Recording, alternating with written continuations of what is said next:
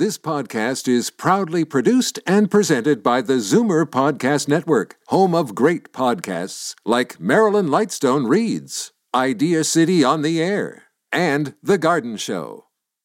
You're listening to an exclusive podcast of the Zoomer Week in Review, heard every Sunday at noon on Zoomer Radio.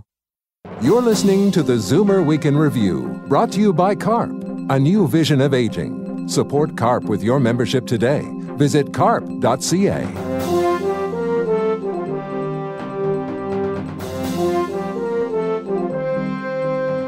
Good afternoon and welcome to the Zoomer Week in Review, all things Zoomer worldwide. I'm Libby Znaimer.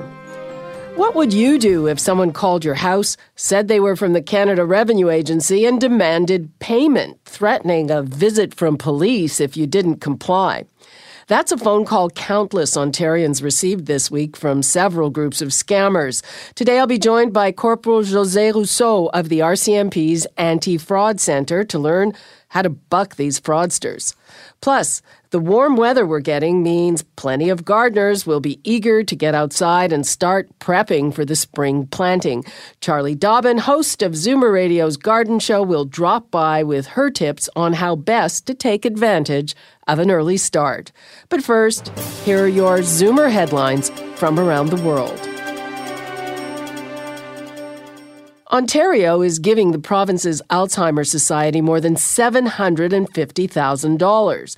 The funding is aimed at improving training for people who come into contact with those affected by dementia. The money will go to the Finding Your Way program, which helps Ontarians with dementia stay safe and active while helping to prevent the risk of wandering and going missing. The new funding means training can be extended to first responders and retirement home staff. The government says nearly 250,000 seniors in the province will be living with some form of dementia by the year 2020. A new report from the AARP says prices for prescription drugs in America have doubled in just 7 years. The average price for 622 medicines widely used by seniors went from $5,500 a year to $11,341 in 2013. That's nearly 3/4 of the average annual Social Security benefit in the U.S. The jump was highest in 2013 when the meds soared more than 9%. As a result, it comes as no surprise that a recent poll done by the Kaiser Family Foundation found nearly 1/4 of all Americans said they were having trouble paying for their medication. Country music star Glen Campbell is in the final stages of Alzheimer's disease. The Rhinestone Cowboy singer is living in a memory care facility in Nashville, and sources tell Rolling Stone Country he has been in stage 7 of the disease for some time now and is unable to communicate.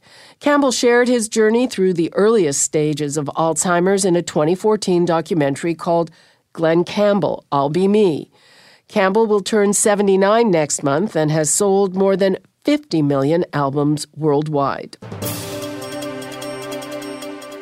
The father of one of Canada's most famous sons. This podcast is proudly produced and presented by the Zoomer Podcast Network, home of great podcasts like Marilyn Lightstone Reads, Idea City on the Air, and The Garden Show.